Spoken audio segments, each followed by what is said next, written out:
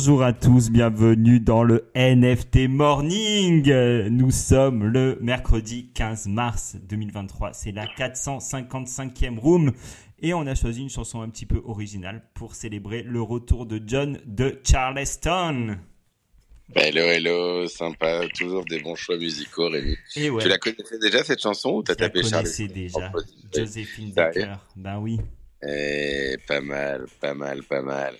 Eh ben, ravi d'être de retour du coup pour ce nouveau NFT Morning, mon cher Rem. Et, du coup, je vais vous raconter un petit peu ce qui s'est passé lors de l'inauguration du Beeple Studio à Charleston.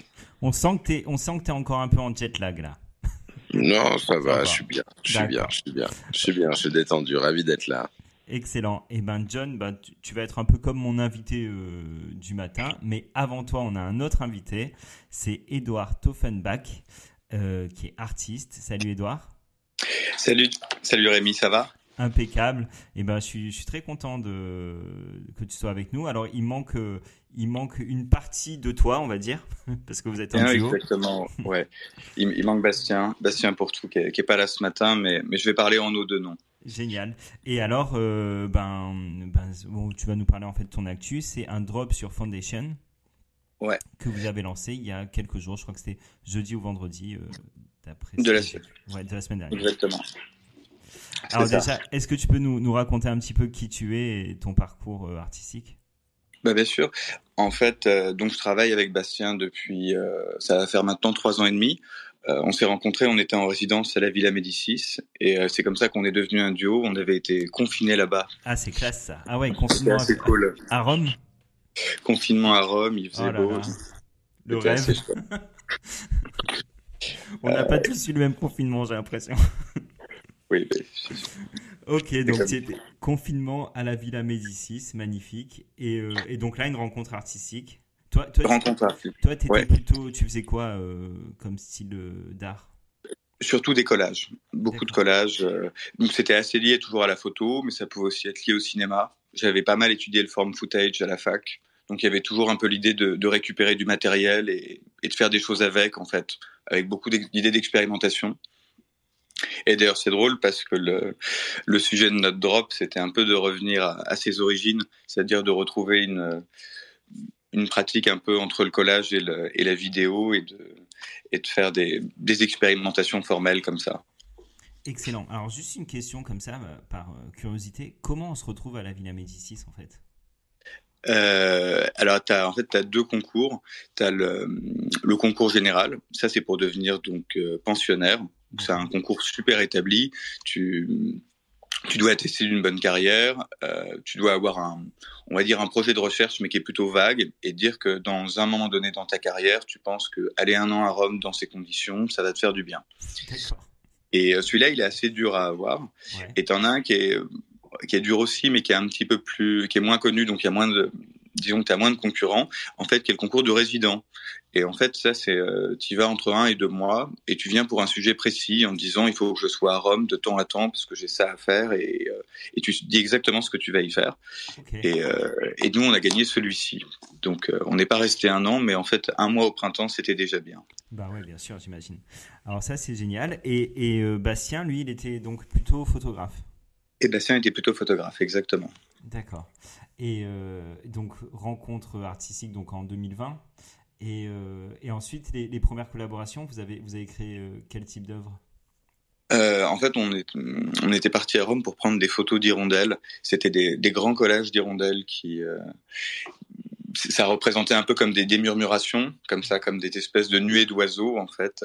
Et donc, on a pris, je sais pas, peut-être 150 000 photos d'hirondelles pendant notre résidence. Et après, on avait réorganisé des immenses matrices qui étaient faites de petites cases, et dans chaque case, il y avait une photo d'hirondelle. Et ensuite, on organisait du mouvement là-dedans, un peu comme des champs de vecteurs. Incroyable. Et ça, après, c'est des œuvres qui ont été exposées en galerie, tout ça? Ouais, c'était le cadre on avait fait ce travail-là dans le cadre du prix Swiss Life à 4 mains. Donc, on avait travaillé avec un musicien qui s'appelle Régis Campo, qui avait fait une composition de musique contemporaine dessus. Et ça a été pas mal montré. On avait eu une exposition au musée de la piscine à Roubaix. Il y avait eu le musée du jeu de paume qu'il avait reçu, le salon Approche à Paris, qui est une petite foire de photographie qui est assez chouette. D'accord. Hyper intéressant. Et donc finalement, vous vous êtes lancé dans les NFT. Alors c'est pas votre premier drop, c'est ce que tu me disais juste avant. Ouais, ça doit faire quoi? Ça fait à peu près peut-être un an, on va dire que pas tout à fait de façon quotidienne, mais hebdomadaire, on écoute un peu votre émission. Sympa. Et on est assez curieux, en tout cas, de ce qui se passe, de comment ça bouge. Et il y a à peu près, presque un an, on avait fait un drop déjà sur Foundation, où on avait fait des petites expérimentations. En fait, avec Bastien, on avait développé un mode de conversation. On utilisait la messagerie privée d'Instagram, où tu peux t'envoyer une photo et y répondre par une autre photo. D'accord. Et en fait, tu peux enchasser les photos les unes dans les autres. Et si tu fais des captures d'écran, tu te retrouves à avoir des chaînes d'images comme des poupées russes, en fait, où tu fais des collages en temps réel avec quelqu'un d'autre, en ajustant les photos les unes après les autres. Et en fait, on avait un problème, c'est qu'on n'arrivait pas à éditer en fait ces objets, parce que les captures d'écran sont très saturés, l'étalonnage des téléphones est assez fort, et tous les restitutions papier en fait n'arrivaient pas en fait à restituer l'intérêt des images. Okay. Et du coup, on s'est dit il faut pas les éditer, il faut en faire un objet numérique. Et on a fait nos premiers NFT avec ça en fait. Excellent. Donc ça, c'est votre premier drop. Donc c'était ces espèces de poupées russes de photos sur Instagram. Exactement. Et ça avait bien fonctionné. Ouais, ça avait plutôt bien marché. D'accord. Donc vous, là, vous avez quand même déjà pas mal de collectionneurs qui vous suivent et tout. Et ça, c'est votre deuxième drop. Donc vous revenez un peu à ce que vous faisiez au tout début. Donc collage, photographie et animation. Et je vois, donc la collection s'appelle Swinging Gardens. Ouais. Donc on la retrouve sur Fondation. Et donc là, c'est très inspiré par la nature, par les arbres notamment. Tu peux nous en parler un peu ? En fait, donc ce drop, il rentre dans le cadre d'une exposition qui va commencer dans un petit peu plus d'un mois maintenant. Ça aura lieu à la Galerie C à Paris. C'est dans le 3e. C'est du 18 avril au 3 juin. Et attends, Galerie C, Galerie Charlot, c'est la même chose ou c'est différent ? Non, c'est différent. Okay, pardon. C'est différent. Okay. Elle est super, la Galerie Charlot. C'est pas une galerie on va dire autant d'art numérique et liée à la technologie. C'est une galerie suisse de Neuchâtel. Ok. Donc c'est juste C comme la lettre. Et en fait, pour la première fois, on va faire une exposition qui est pas une exposition sérielle par rapport, par exemple, à l'exposition d'Hirondelle où il y avait cette thématique et ensuite on a décliné différentes œuvres dans des formats, dans différentes choses. Là, c'est plutôt une suite d'expériences. Et le thème, c'est on va dire, restituer la sensation d'être dans un jardin, de penser l'idée du jardin. L'expo s'appelle Le Jardin qui bascule, et dedans, il y a des collages, il y a des performances, il y a des photomontages. Et dans ce cadre-là, on a lancé ce drop avec notre galerie qui s'appelle donc les Swinging Gardens. Et en fait, c'était drôle parce que jusqu'à il y a encore 2 mois avant le drop, on avait très envie qu'il y ait une partie en fait de crypto art dans cette exposition, mais on savait pas encore quelles œuvres en fait allaient devenir ou pas ces NFT. Et à la fin, en fait, disons que le NFT est devenu une solution technique qui nous a permis de faire ce qu'on n'arrivait pas à faire physiquement dans l'exposition aussi. En fait, avec ces boucles vidéo très très courtes, on a réussi à faire des montages qu'on n'arrivait pas en fait à faire physiquement. Donc ça, c'était vraiment cool. Alors John, je sais pas si tu regardes, enfin si tu es sur le Foundation en même temps. Non, je suis en train de le chercher justement. Ouais. Ah d'accord, ok. Bon, oui, d'ailleurs, je vais essayer de mettre le lien. Ça va être un peu long, mais ok, c'est hyper intéressant. Donc là, vous avez lancé le drop il y a quelques jours. Ça a donné quoi jusqu'à présent ? C'est quoi les retours, pas forcément financiers, mais déjà de vos collectionneurs Ouais. Alors, c'est vraiment le premier drop, c'était qu'on avait fait il y a un an, c'était plutôt comme une expérimentation. Là, on a vraiment essayé de faire les choses bien. Donc en fait, on avait minté en dehors de Foundation un NFT en édition de 32 et on a contacté nos 32 meilleurs collectionneurs, nos 32 mécènes et on leur a proposé de leur offrir cette édition. Ce qui était un peu un prétexte pour essayer de les accompagner dans le web 3.0, d'ouvrir un wallet avec eux, d'essayer de leur expliquer comment ça fonctionne. Donc ça nous a pris assez longtemps, ça nous a pris presque un mois pour accompagner, parce que tout le monde n'était pas au même niveau. Il y en avait que 3 sur 32 qui avaient un wallet. Et c'était assez intéressant. En tout cas, nous, on est vraiment intimement convaincus que dans 5 ans, tout le monde aura un wallet et que le web va évoluer dans ce sens-là. Donc, c'était assez drôle d'accompagner des gens qui ne voulaient absolument au départ pas du tout entendre parler de ça, à qui on a montré les NFT qu'on allait minter et dire « Ah, mais c'est vachement beau, en fait, j'en veux un, comment ça marche ?» Et ensuite de les accompagner et de faire ses premiers pas avec eux. Ok. Pardon, j'étais en mute. D'accord. Et donc là, les réactions, ils ont trouvé ça plutôt cool et c'était. Ouais, en tout cas, il y avait juste un détail, mais parce que ça n'a pas de. Disons que c'est pas forcément notre volonté, mais ce qui était drôle, c'est que les images qu'on a utilisées pour faire ces NFT, c'est des photos analogiques, c'est des photos faites au relais-flex, plutôt sur un vieil appareil. Donc on va dire que c'est assez, c'est pas très orthodoxe, on va dire dans les pratiques de crypto art. Mais du Comment coup, ça se passe d'ailleurs la technique d'animation? Là, elle est d'une simplicité infantine. En fait, c'est un scan du négatif. L'image est doublée en miroir sur sa ligne d'horizon en haut ou en bas. Et en fait, si tu regardes, en fait, elle est multipliée 4 fois et elle ne fait que se déplacer. Donc, c'est juste une image qui fait un déplacement en panneau du haut vers le bas. Ok. On va dire le rendu, il est incroyable, quoi. Le truc est vraiment très très simple, mais par contre ça permet effectivement, ça produit quelque chose même dans la lenteur qui nous plaît bien. Et l'objet est un peu hybride parce que pour le coup c'est vraiment un NFT et en plus on va dire qu'il produit une illusion qui est très forte, alors qu'en fait il est fait avec vraiment 3 bouts de ficelle et avec plutôt on va dire une trame d'image qui est plutôt une trame d'image ancienne. Donc ça nous amusait aussi pas mal. Excellent. Vraiment j'invite tout le monde à voir. Là j'ai mis le tweet dans un de tes tweets dans le chat pour accéder à Foundation. Là, le prix de réserve des œuvres, c'est 0,48 Ether. Ça fait quoi, 600 € à peu près, quelque chose comme ça? Ouais, entre 6 et 700 €, ouais. Et donc, évidemment, c'est un prix de réserve. Donc, ça ouvre une enchère de 24 heures. Et à la fin, la plus haute enchère l'emporte, tout simplement. Tout simplement.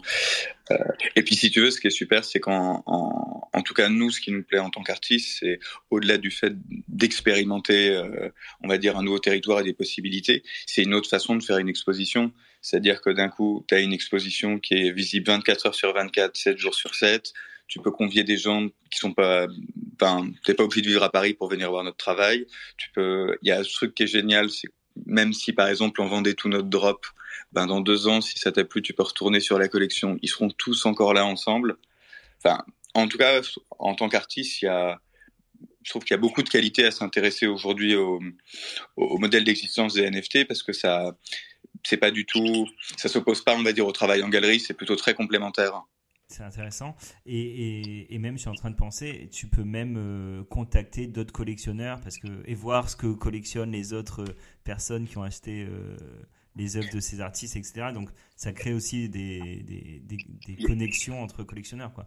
Et il y a une émulation. Ça, c'est presque la deuxième partie. C'est que j'espère en tout cas que les collectionneurs, on va dire, plus traditionnels, ou en tout cas où les mécènes qui ont ouvert leur wallet vont un tout petit peu, on va dire, l'entretenir ou en tout cas s'en servir pour aller regarder ce qui se passe. Mais c'est sûr que dans le futur, ça permet d'avoir un rapport très très différent. En fait, avec les collectionneurs, c'est un détail bête, mais sur cette expo, on s'est aussi dit, on a tous les certificats d'authenticité des œuvres physiques qui seront vendues à la galerie, ils seront tous inscrits à la blockchain.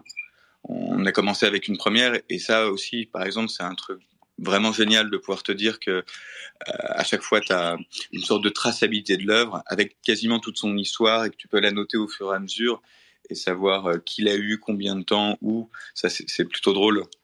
Donc, à la galerie C, on retrouvera ces œuvres, les œuvres identiques? Non. Justement, c'est vraiment complémentaire. Ah, d'accord. Il y aura des œuvres qui seront dans la même veine, qui sont faites même parfois à partir de photos prises presque sur les mêmes lieux, au même endroit. Okay. Mais on n'a pas minté en NFT des œuvres physiques et inversement. Il faut aller voir les deux. C'est un jeu de miroir, exactement, quoi. c'est ça. Excellent. Et au niveau de vos projets futurs, c'est quoi? Vous avez envie vraiment d'explorer, de continuer à explorer cet univers-là, ou vous allez revenir sur quelque chose de plus traditionnel? C'est vraiment les deux. En tout cas, l'idée c'est de ne pas quitter on va dire on a une pratique assez manuelle, un peu craft qu'on aime bien. C'est plutôt on fait là dans l'exposition physique, c'est des collages par exemple qu'engage le corps. Il y a des grands collages qui font 2 mètres par 3, où tu as entre 500 et 800 éléments qui sont assemblés à la main. Ça, on aime plutôt bien. Et en même temps, au contraire, c'est de se plonger complètement dans ce monde numérique. On a pas mal d'idées, autour on va dire autour des NFT. Pour nous, ce qui est super, c'est que c'est vraiment comme un territoire à explorer, et c'est des solutions techniques qu'on n'avait pas en fait avant dans d'autres médiums. Donc demain, c'est plutôt l'idée de continuer d'avancer là-dedans, mais de voir comment tu peux utiliser soit des vidéos en loop, soit c'est marrant. Bon, lundi, en fait, on a reçu Artemore, peut-être Matt était là, je sais pas, ou peut-être avec en replay, pour la collection Oddly Satisfying. Et en fait, j'ai l'impression qu'on est un peu aussi là-dedans, c'est-à-dire des loops que tu peux regarder pendant des heures. Et enfin, vous auriez pu tout à fait être parmi les artistes sélectionnés, quoi. Ouais, c'est cool. Et juste, alors ce sera ma dernière question, parce que justement, donc il y a une partie physique, une partie NFT. Je suppose que vous avez une cote en physique qui est supérieure à, par exemple, le prix de réserve que vous avez mis, ou ce genre de choses. Comment déterminer finalement sa valeur en NFT quand on est un artiste physique? C'était une vraie question. Effectivement, il y a un assez gros écart. Déjà parce que ça coûte pas très cher de produire un NFT aujourd'hui, même sur Ethereum.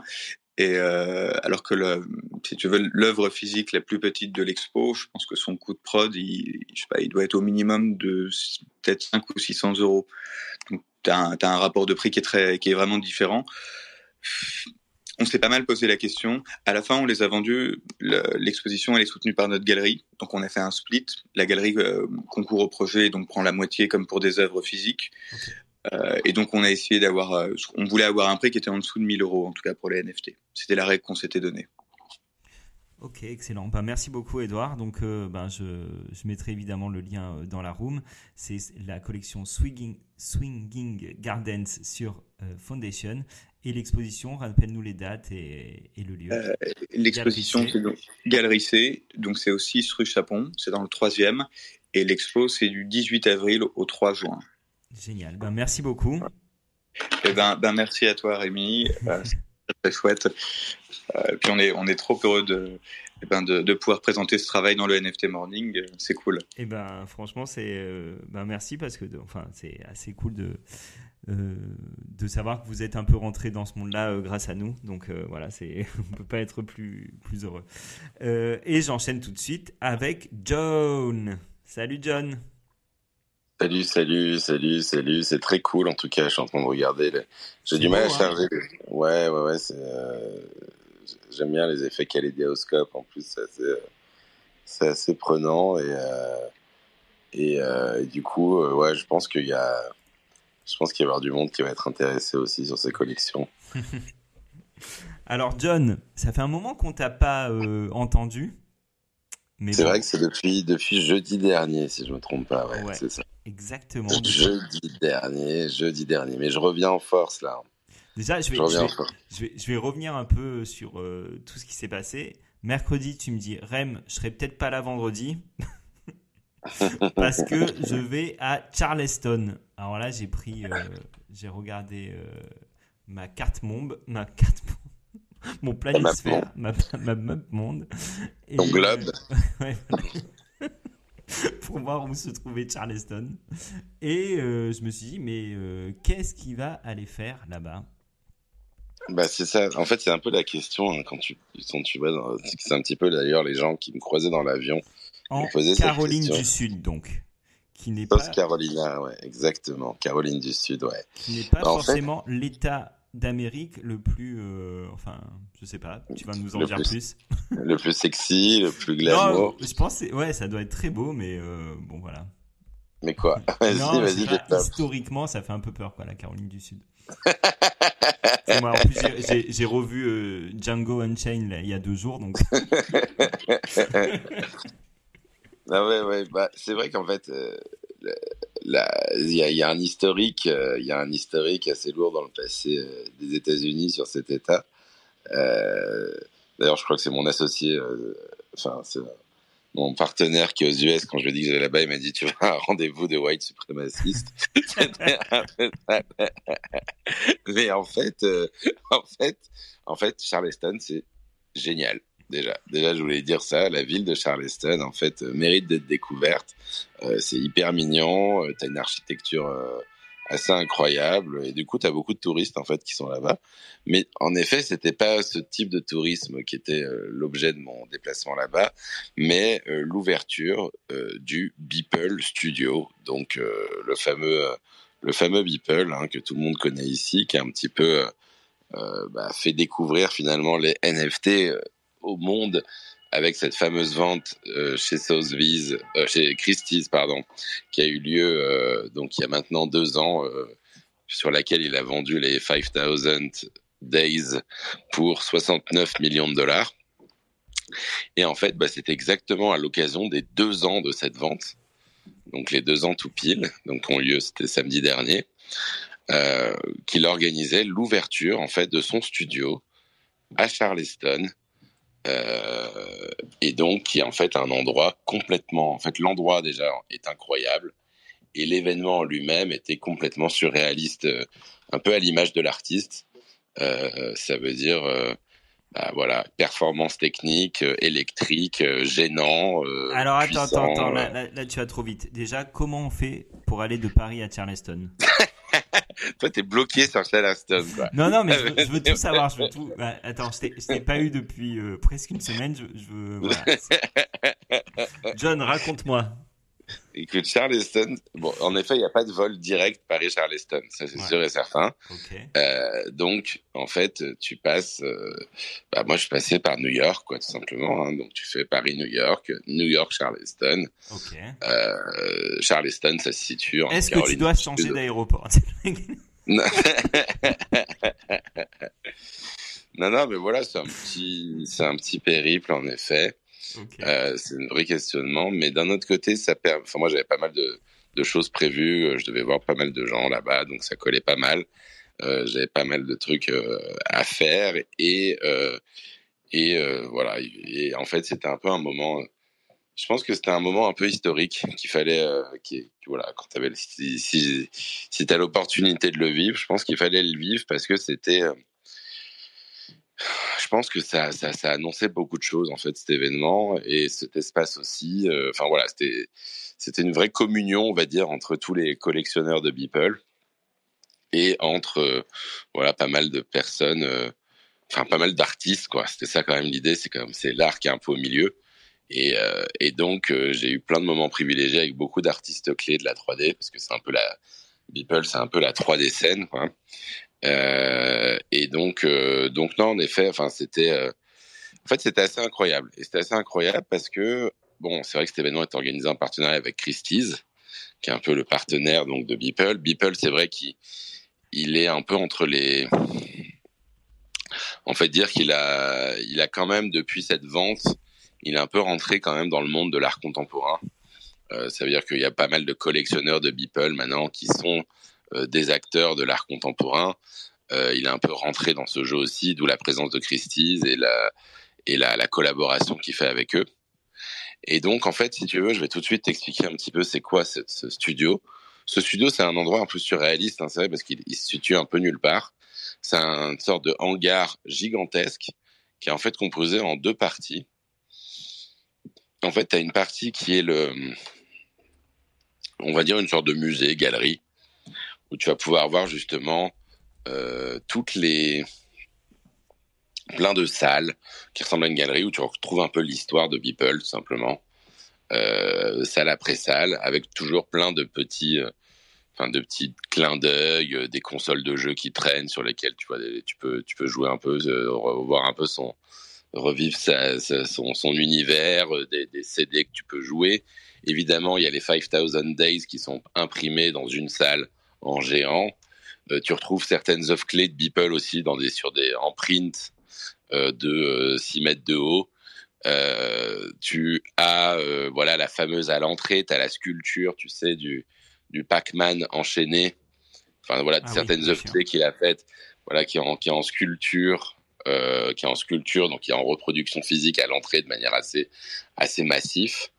Et puis tu vois finalement le comment on appelle ça, le système d'écran comment on appelle ça, holographique que Beeple a inventé. Tu sais, il l'avait exposé à la Biennale de Venise la première fois, je crois que c'était l'année dernière. Tu sais, c'est ces sortes de 2 cubes sous forme d'écran, l'un superposé à l'autre, qui tournent. Et à l'un des œuvres, tu as une sorte d'œuvre en 3D qui est extrêmement profonde. Et donc, tu as plusieurs de ces cubes avec certaines de ces œuvres à l'intérieur. Donc, tu avais eu en effet ce premier cube qu'il avait vendu à Venise, je crois, pour 25 millions de dollars l'année dernière.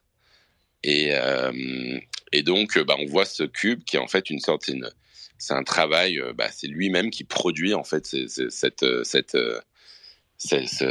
matériel. Il fait ça en fait en collaboration avec son frère, qui en fait était un ingénieur de la NASA, je crois, et puis de chez Airbus, de chez Boeing, pardon. Et donc qu'il a récupéré dans son équipe pour pouvoir travailler sur le matériel, quoi. Donc c'est un petit peu voilà le showroom Beeple, si tu veux, cette partie-là. Ok. Et puis. Mais alors juste le hangar, il est en dehors de la ville. Et le hangar est en dehors de la ville, en effet. Ouais. Ok. Exactement. Le hangar est en dehors de la ville. Et donc, si tu veux, en fait, la soirée, donc tu vois, cette fameuse soirée d'ouverture, donc tu avais cette première partie donc, où tu visites un peu cocktail, où tu découvres la galerie. Et puis à un moment donné, il a ouvert le deuxième espace. Partie. Ouais. La deuxième partie qui est en fait une énorme salle immersive, recouverte d'écrans, de projections sur l'intégralité des murs. Donc c'est de la projection tout autour sur l'intégralité des murs. Et en plus de ça, t'as des pylônes. T'as des pylônes. Tous les pylônes. Ouais. Tous les poteaux en fait sont eux-mêmes recouverts de grandes dalles numériques. Et puis c'est comme un sort de salon, tu as des canapés un peu à certains endroits, avec aussi des tables basses qui sont des énormes tables numériques aussi. Et ce qui est incroyable, en fait, bon, tout ça c'est déjà énorme, mais en fait tout est synchronisé. Ça veut dire que tout ce qui est projeté partout, c'est un travail, je pense, monumental de projection qui est fait pour pouvoir justement pour qu'il y ait des raccords entre ce qu'il y a sur les murs, sur les poteaux, sur les tables. Ce qui fait une expérience assez incroyable. Tout est lié en fait. Tout est connecté, ouais, tout est lié. Et donc, si tu veux, ce qui s'est passé, c'est qu'il a fait l'ouverture de cette galerie. Et en fait, l'ouverture de cette galerie a donné en fait naissance à l'enchaînement de différentes justement œuvres d'une, je sais pas combien, je dirais une 50aine d'artistes 3D qui ont créé des œuvres dédiées pour du coup cette projection. Et donc alors il y a des artistes 3D qu'on connaît hein, du coup il y a des artistes 3D qu'on connaît, puis il y en a d'autres il y en a énormément en fait qui sont pas extrêmement connus justement sur la scène NFT, mais qui méritent d'être découverts. Et donc à chaque fois c'était des projections d'œuvres qui étaient projetées pendant 2-3 minutes, qui étaient un peu optimisées du coup pour cette salle. Et donc en gros, juste pour comprendre un peu, la première partie c'est vraiment c'est un espace qui lui est consacré à son œuvre, à son talent, à sa technologie qu'il a créée, etc. Deuxième partie, donc il l'ouvre à d'autres artistes. En fait, il y avait plein d'artistes qui avaient déjà des créas qui étaient faites pour être projetées à ce moment-là et qui vont être mintés notamment dans la foulée.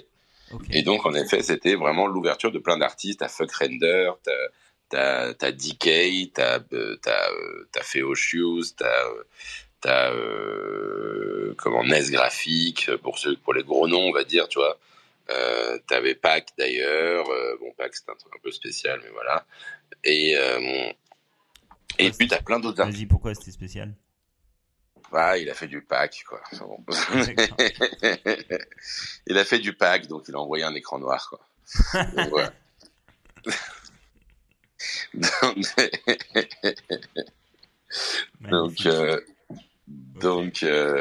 Mais plein d'artistes 3D exceptionnels, en fait, qui étaient projetés, que j'ai découvert, quoi. Plein de gens, super, extrêmement puissants. Et donc, si tu veux, le show, en fait, c'était un show. Faut vraiment voir ça, en fait, toute cette soirée comme une performance artistique. Et c'est ça qui était assez génial, au-delà de l'espace, qui est incroyable. En fait, t'as une technicité, c'est-à-dire que si tu regardes vraiment l'intégralité des projecteurs, des dalles qui sont sur les murs, des dalles qui sont partout, techniquement parlant, je pense que c'est un budget assez phénoménal déjà, et c'est des détails, tu vois, que tu sens qu'en fait il y a une vraie ingénierie qui a été montée, à la fois logicielle et à la fois matérielle, pour pouvoir réaliser cet espace.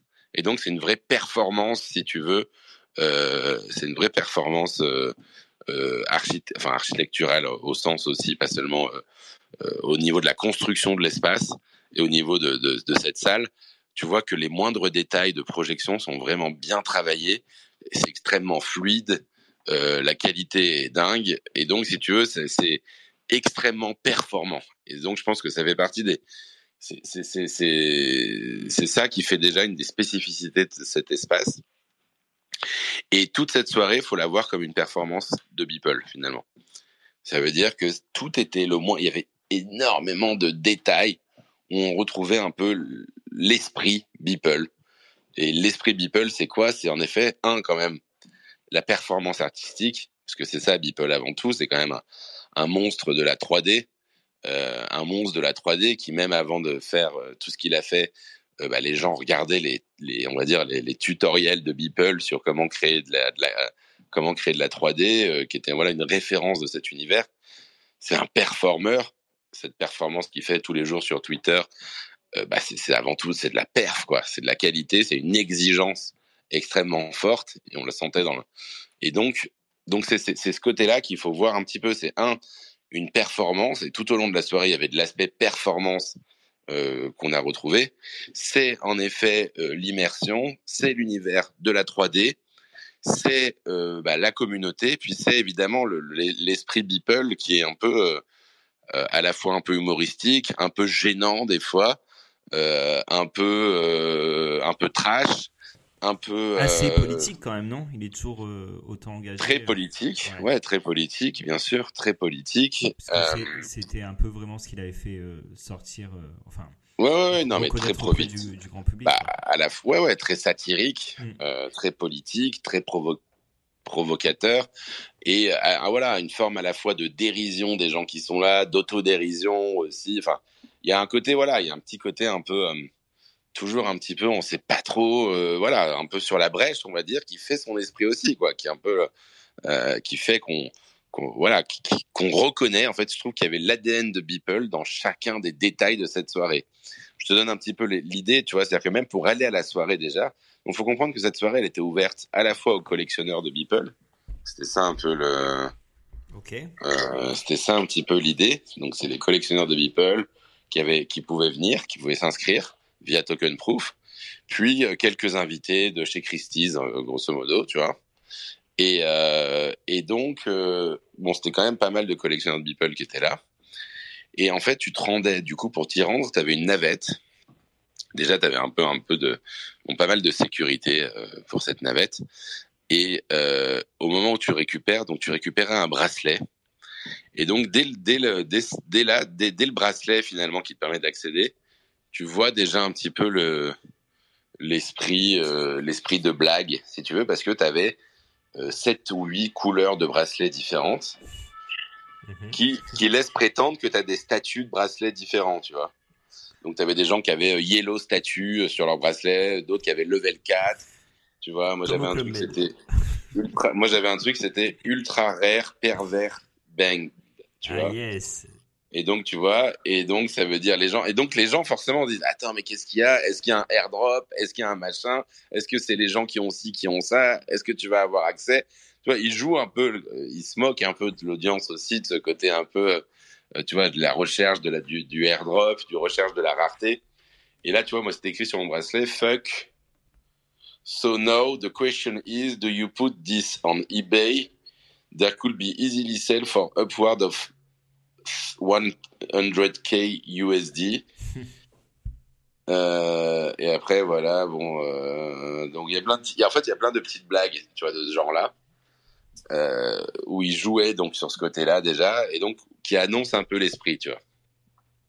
Donc pareil, tu vois, quand t'arrives sur place, t'avais en fait plein de personnages qui avaient des masques ultra réalistes de Elon Musk, de Zuckerberg, de Jeff Bezos, de Picasso, de Beeple lui-même, et en fait vraiment très réaliste, c'est-à-dire qu'au premier coup d'œil tu regardes, tu dis il y a machin, tu vois, c'est vrai masque un peu à la Mission Impossible, quoi, tu vois, en plastique très très très réaliste, et donc un petit côté un peu bizarre aussi, tu vois, forcément, sachant que c'est un peu certains de ces personnages clés dans des créations qu'il a faites, tu vois. Bah, j'ai vu quelques photos, mais en fait, je croyais que c'était même des statues, en fait, comme au musée Grévin.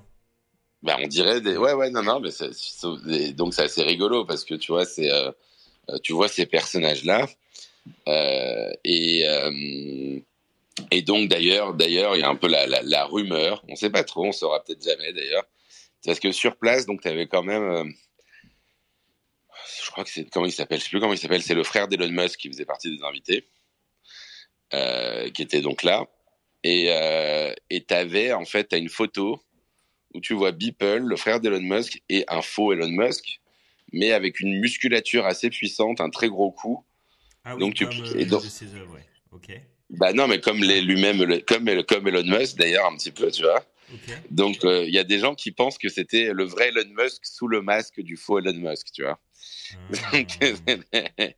Donc donc voilà, c'est un petit peu pour l'histoire, quoi, si tu veux. Et donc t'avais cet esprit, voilà, un peu bizarre, même quand t'allais aux toilettes, tu vois, t'avais l'œuvre dans les toilettes, t'avais l'œuvre Jeff Bezos, tu vois, un peu le concours de, tu sais, t'as toujours des trucs un peu sexuels dans les trucs de Beeple, donc t'as une œuvre un peu dégueulasse de Jeff Bezos avec plein de pénis et du sperme dans tous les sens, un peu crado, voilà. Dans la toilette des filles, t'avais une voix qui dit, quand la personne s'asseyait sur les toilettes, t'avais une voix qui disait, ouh, ça fait 2 semaines que je n'ai pas fait caca, je sais pas quoi. Donc, tu vois,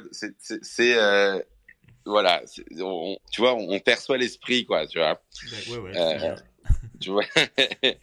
et, euh, et donc, euh, et donc, du coup, mais à la fois extrêmement puissant. Ça veut dire qu'une fois qu'il lance le show, t'as ces loops donc de création artistique complètement dingues. Enfin, moi, j'ai trouvé des artistes fous, vraiment des alors, génies de la là, 3D. tu as parlé tout l'expo et tout. Maintenant, justement, les rencontres que tu as faites, les moments un peu forts de ces 5 jours, quoi. Non, mais attends, je te Ah, parle de la soirée, juste quand même, ok. parce que donc t'as quand même, donc parce que c'est une perf, quoi. C'est-à-dire que t'as 1 heure de musique à fond avec un DJ qui envoie un peu un truc drum and bass, tu vois, et les projections des artistes qui s'enchaînent, et déjà t'en prends plein la gueule, tu vois. Déjà t'en prends Très plein la bien. gueule. Tu vois, toutes ces créations. Suite à ça, t'as la perf de Beeple lui-même, qui a en fait, donc, en live, a fait la création finalement du jour, donc il allait publier qui Ah publiait oui, le parce qu'il lendemain. continue, oui. Tous les Il jours, continue. ouais, ok. Et donc, en 1 heure, donc il était connecté sur son ordi, il était au milieu de la salle, tu vois, t'avais les gens autour, Waouh. et donc il faisait sa création, sauf qu'il n'a pas fait une œuvre, il en a fait 50 Mais non. en En une une heure. heure, Voilà, donc le côté performance, encore une fois, tu vois. 50 œuvres différentes? 50 œuvres différentes qu'il a fait, voilà, plus ou moins dérivées, tu vois, des choses il a toujours plein de matières déjà prêtes, tu vois, qu'il réexploite, donc tu vois qu'il bosse, enfin c'est quelqu'un qui bosse très vite, et donc performance donc pendant cette heure-là, donc t'avais du son, t'avais les gens qui étaient un peu surexcités, Et au fur et à mesure, en fait, il imprimait les créations. Et au fur et à mesure, en fait, tu avais le plafond qui s'ouvrait à différents endroits pour lâcher des feuilles de papier sur lesquelles il y avait les œuvres imprimées. Et en fait, sur certaines de ces œuvres de papier, tu avais une sorte de bande jaune et un point rouge qui signifiait, si tu possèdes ce papier, tu as le NFT de l'œuvre. Mais arrête. Et en fait, donc il y a 900 feuilles de papier qui ont été lâchées. Et sur les 900 feuilles de papier, il y en a 50 qui étaient des originales de Beeple, tu vois. Beeple, c'est le coco des NFT. Il vous a éclaté. En fait, mais en fait, c'est assez dingue parce que c'était génial. J'adore. C'était des physical airdrop, donc... en fait. Ok. Donc, physical airdrop, ça veut dire des vrais airdrops. Et en fait, c'était une baston, quoi. Bah ouais. Parce que là, du coup, quand ça tombait du ciel, t'avais genre, imagine une immense salle. John, pour Lisbonne, faut faire ça, hein. Donc, du coup, t'avais le... Dans la boue, tu fais ça avec... Okay. Ça peut être un concept. Non, mais t'imagines, donc, voilà, t'as une vingtaine d'endroits potentiels où ça va tomber du plafond, tu vois. Donc, les gens se baladaient, là, et t'avais à chaque fois une dizaine de feuilles qui tombaient au fur et à mesure. Et là, les gens qui sautaient, ça, c'était un peu c'était un limite, quoi, hein, tu vois, c'était un peu baston, hein, quoi. C'était un peu baston. Et donc, t'en as 50 qui étaient des vrais one-one de Beeple, finalement, qu'il avait sorti sur ce moment-là, quoi, tu vois. Incroyable. Donc, donc j'en ai pas eu. Il y a un gars qui gentiment m'a donné un des papiers, donc ça me fait déjà un souvenir. Mais je suis trop petit et pas assez combatif pour ce genre de challenge, tu vois. Ça m'étonne, hein. Moi, j'étais surpris hier quand tu m'as dit que t'avais pas ramené un Beeple. Ah, je sais pas. Non, mais c'était un peu dangereux quand même. Hein. D'accord. Donc peut-être qu'il y a des mecs qui ont récupéré 3-4... Bah ouais, j'en connais un en fait qui en a récupéré 3. Waouh. D'ailleurs qu'on a donné un au gars qui était à côté de lui. C'était assez cool. Et donc il y a plein d'histoires sympas d'ailleurs. Ça, il y en a un qu'on a récupéré 3, qu'on a donné un. Le mec assez cool d'ailleurs lui a envoyé un grifter pour le remercier. Donc tu vois, ça reste bon esprit tout ça. Ouais. Ça reste bon esprit. Et du coup, il y en a qu'on a récupéré quelques-uns, il y en a qui étaient au taquet, quoi, tu vois. Donc pendant cette performance, et donc à la fin, en effet, tu le voyais jouer, tu le voyais finir son travail, qui a été ensuite affiché. Pendant cette session d'1 heure, tu avais plein de petites pauses, donc où tu avais les papiers qui tombaient, où tu avais aussi sur les murs un QR code qui bougeait dans tous les sens, qui était très difficile à attraper, mais qui représentait, en fait, je crois que c'était 250 POAP de l'événement qui était possiblement mintable. Donc pareil, j'ai raté. Ah oui, Lucas, il nous avait dit d'ailleurs qu'il allait avoir un truc. Voilà. Ok. Donc même le POAP, il était dur à choper, quoi. Même le POAP, il était dur à choper, c'est ça, tu vois. D'accord. Et en même temps, tu voyais, t'avais des petites pauses. Avant, tu voyais une vidéo de Beeple qui jouait, à Mario 2. Dans la salle immersive, ou des petits trucs, tu vois, des extraits de diffusion de Princesse Mononoke ou d'autres trucs, d'autres, on va dire, parts de la culture un peu manga, jeux vidéo de Beeple. Et donc tout ça ensuite c'est parti en teuf, quoi, tout simplement. Donc musique. Alors la teuf, toujours pareil, à un moment t'avais une scène assez mythique où t'avais 3 bonhommes avec des masques de Beeple qui dansaient ensemble, tu vois. C'était très bizarre, encore une fois. Non. D'accord. Et un espace extérieur. Donc c'était ça un peu donc toute cette, il y a quand même beaucoup d'amour, beaucoup de sentiments d'être là, que les choses étaient en train il y avait un petit côté historique, quoi, dans ce sentiment général qui était partagé, et tous les gens qui étaient là étaient comblés, quoi. Enfin, tu vois, et puis bon, malgré tout, il y avait beaucoup. C'est assez sympa parce qu'il y avait beaucoup d'artistes qui sont pas si connus que ça dans la scène NFT, quoi, finalement, parce Alors, que c'est donne-nous quelques noms là qui t'ont marqué. Écoute, alors moi j'ai bien sympathisé avec Josh Pierce. Très bien. Voilà, qui était connu sur Nifty. Après, on a galéré pour prendre l'avion ensemble aussi. Donc voilà, c'était mais très sympa. Tu sais, qui fait des sortes de créations de paysages un Avec peu lumière. des lumières, enfin Voilà, Ouais. avec pas mal de jeux de lumière. J'ai vu une artiste turque qui est assez dingue, qui s'appelle Beril Bilici.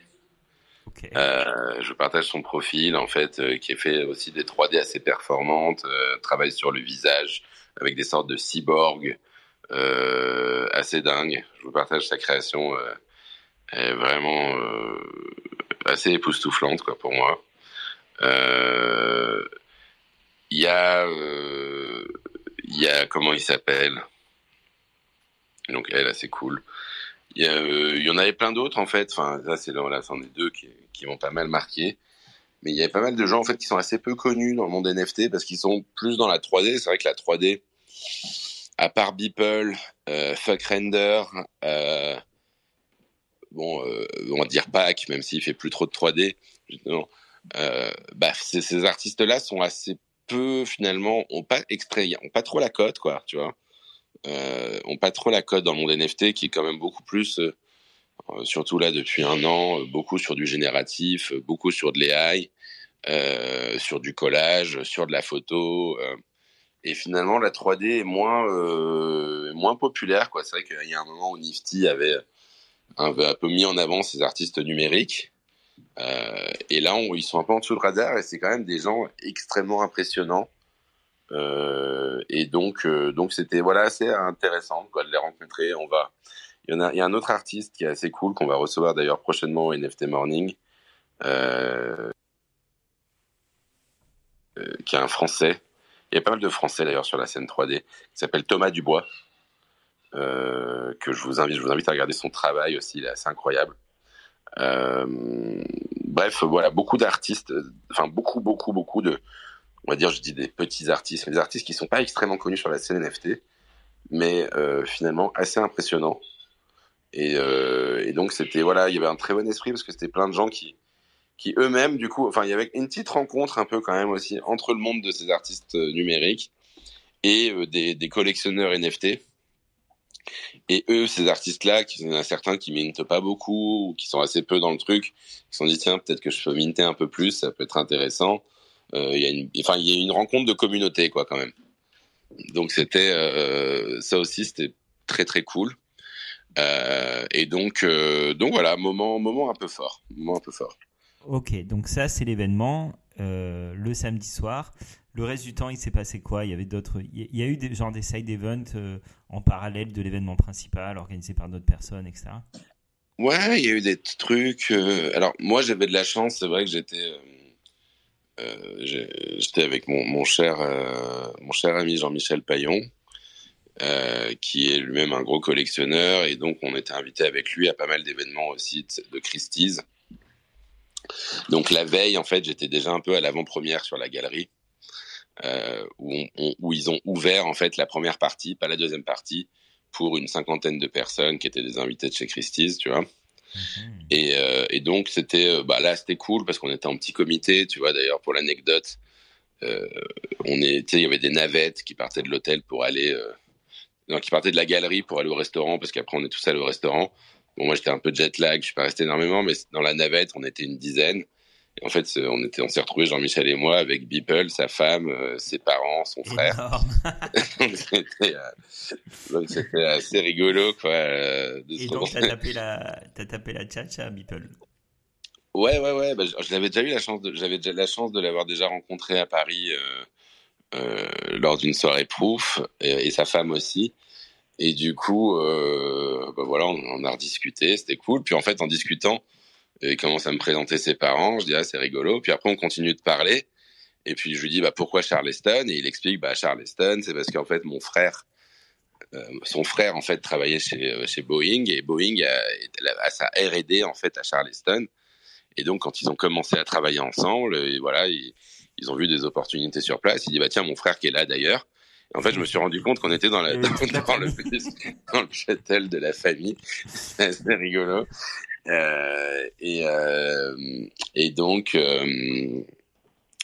en effet, donc voilà, c'est des moments assez cool, tu vois, assez privilégiés malgré tout, où tu peux discuter tranquillement. T'avais des très très gros collectionneurs qui étaient là aussi, qui étaient présents. Enfin voilà, j'ai eu plein de discussions, des petits cafés, avec des grands collectionneurs de chez Christie's qui étaient présents, qui étaient là aussi. Donc c'est assez collectionneur d'art contemporain plutôt, ouais. D'accord. D'art contemporain, mais qui étaient là, enfin parce que justement Christie's les a amenés chez Beeple aussi, tu vois. Donc ça aussi c'était assez impressionnant. Il y avait aussi, je crois, un rendez-vous de CryptoPunk que j'ai raté, pour tout te dire. Mais en fait, la veille de la soirée, on s'est retrouvé un peu on a fait une petite visite un peu, en fait. Tout le monde savait pas trop quoi faire la veille, le samedi. Donc plein de gens sont commencé à marcher un peu dans Charleston pour visiter, quoi. Et on s'est retrouvés, enfin, on a croisé plein de gens, justement, des grands collectionneurs. Je croisais Coldy, voilà, avec qui on a pris un café, croisé Farok qui était là, croisé, enfin, plein d'autres gens, un peu du monde des NFT, on s'est retrouvés un moment dans un café, une dizaine comme ça. En fait, c'était cool, quoi, tu vois, c'était assez posé. C'est pas trop le stress des grands events où tu cours à gauche à droite parce que t'as 25 000 trucs à faire. C'était assez détendu, quoi, finalement, et c'est ce qui a plu aux gens aussi. C'est que t'avais pas trop de stress, quoi. Pareil, le lendemain, c'est vrai qu'il y avait un brunch qui était organisé justement aussi un peu. Je crois que c'était par Christie's aussi. Il y avait pareil, quoi, une centaine de personnes. Et donc beaucoup des artistes justement qui restaient un peu là. Et donc pareil, c'était assez posé, quoi, finalement. Assez posé, voilà, les gens qui étaient contents d'être là, qui avaient vécu un beau moment ensemble. Donc c'était un petit peu ça l'esprit. Mais si je devais un peu résumer, du coup, c'est vrai que voilà, c'est fort parce que malgré tout, enfin, il a créé un espace qui un peu prédispose de ce à quoi vont ressembler la plupart des espaces événementiels demain. Ça veut dire voilà, de jouer, parce que ça offre un champ des possibles numérique assez fort. 2, il y a un côté performance qui est extrêmement puissant à tous les niveaux. Performance de l'espace, performance de la création qu'il a faite en direct, performance de tout ce qu'il a fait, le fait qu'il y ait des performeurs live, justement, les moindres détails qui étaient très très bien verrouillés, esprit et donc puis voilà, enfin l'esprit un peu moqueur, gênant, satirique de Beeple qui était présent un peu partout. Donc tout ça, voilà, ça a fait un peu l'atmosphère. Puis un esprit familial. Familial au sens propre, parce que c'est vrai que la famille de Beeple était très présente. Tu vois, la personne qui récupérait les bons pour échanger les papiers contre des NFT, c'était le père de Beeple, qui était un petit bureau, quoi, qui faisait ça pendant la soirée. Donc c'est voilà, très très familial et très sain.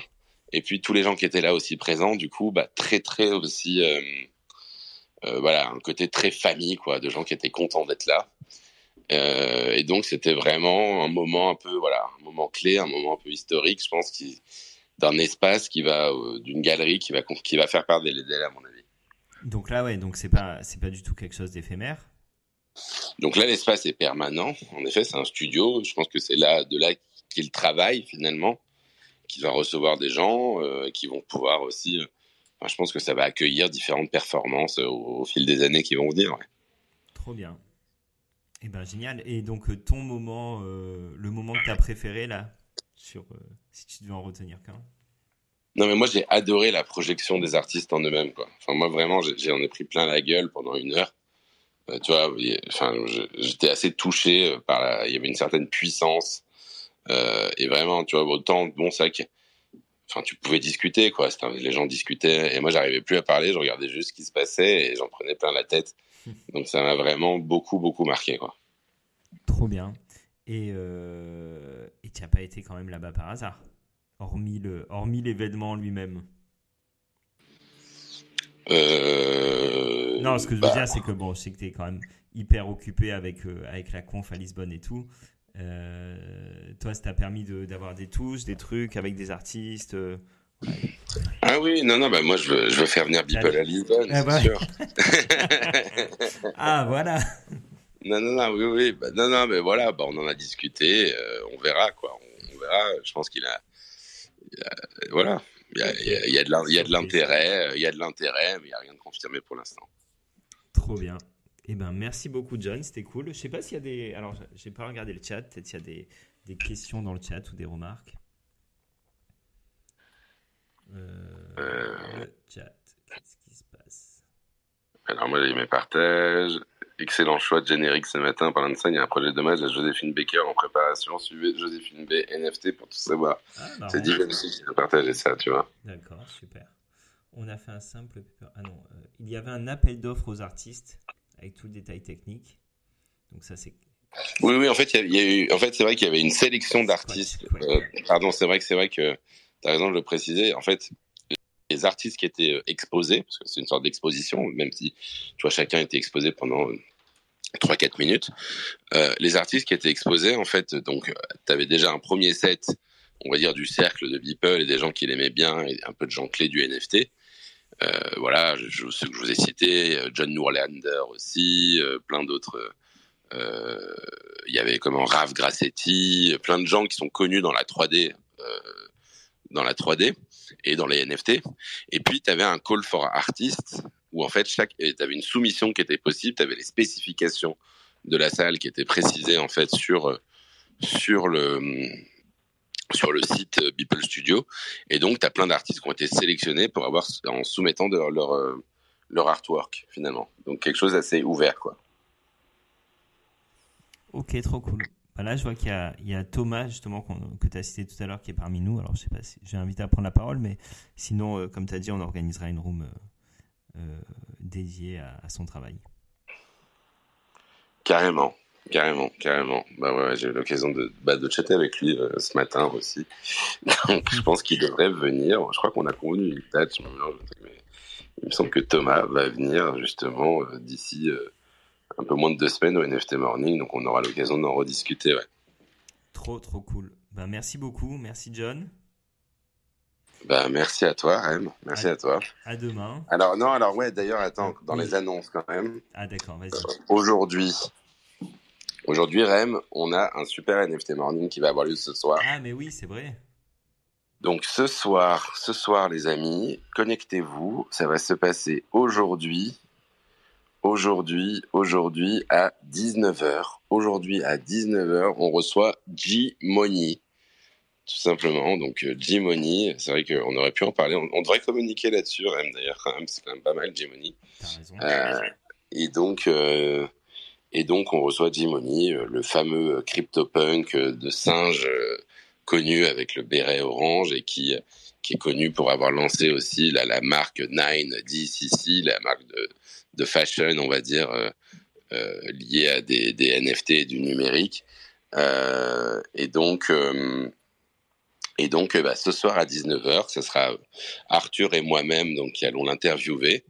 Et donc, je vous invite vraiment à vous connecter ce soir à 19h. C'est pas notre horaire habituel, en effet.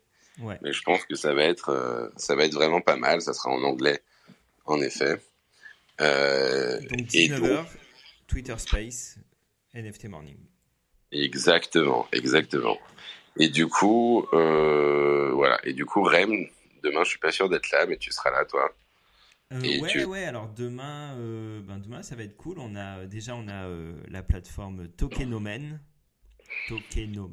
plutôt, avec son fondateur Alexis. Donc on va parler de meme et on aura aussi Charlotte ou Léa, je pense, de Brand Studio pour elles vont nous parler un peu de ce qu'elles font et elles vont nous parler surtout d'une soirée qu'elles organisent pendant la Paris Blockchain Week.